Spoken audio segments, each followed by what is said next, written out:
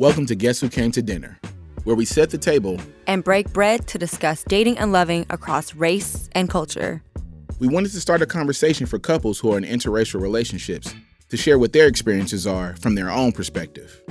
Is being in a relationship with a partner of a different ethnic background really any different? I'm Wiz. And I'm KLT.